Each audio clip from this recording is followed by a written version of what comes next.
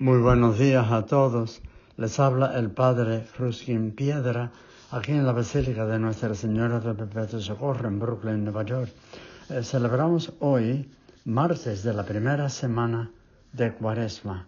Precioso tiempo en la iglesia y en nuestros hogares y en nuestros corazones. El Señor nos está dando una lección sobre la oración.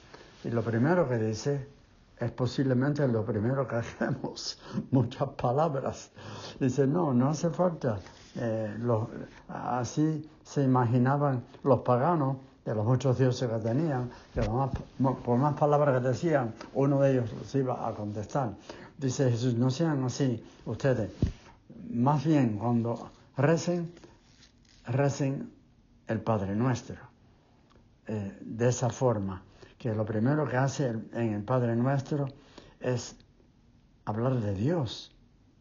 Padre en el cielo, santificado sea tu nombre, ven a tu reino, hágase no yo, sino Dios primero. Cuando tú quieres un favor, me pasó el otro día, alguien vino y me dijo, que recordaba una vez que yo estaba en la iglesia y esto y lo otro, bueno, poniéndome a las alturas de las nubes. Y por fin dice, bueno, Padre, necesito un favor. Eso es lo que hacemos, tú sabes, en la oración. Alabamos a Dios, le damos gracias por todo y ahora es que entonces pasamos a pedirle algo.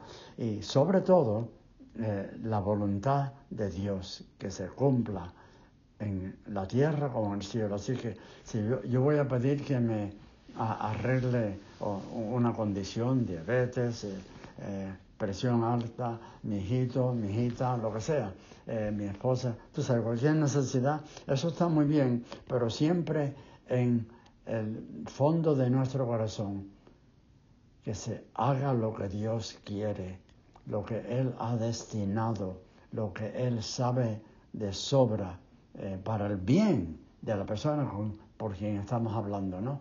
Que el plan de Dios es mucho, infinitamente superior al mío. Yo, ser humano, claro, quiero salud para mí, para mi familia y todo, pero eso siempre se deja, después de pedir lo que tú quieras, en manos del Señor.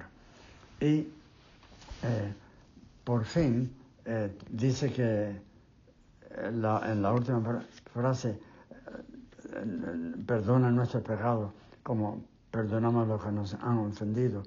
Añade, si perdona a los demás sus culpas, también su Padre del cielo los perdonará. Pero si no los perdona, tampoco Él los perdonará. Esta es la única oración, que tiene un aviso después.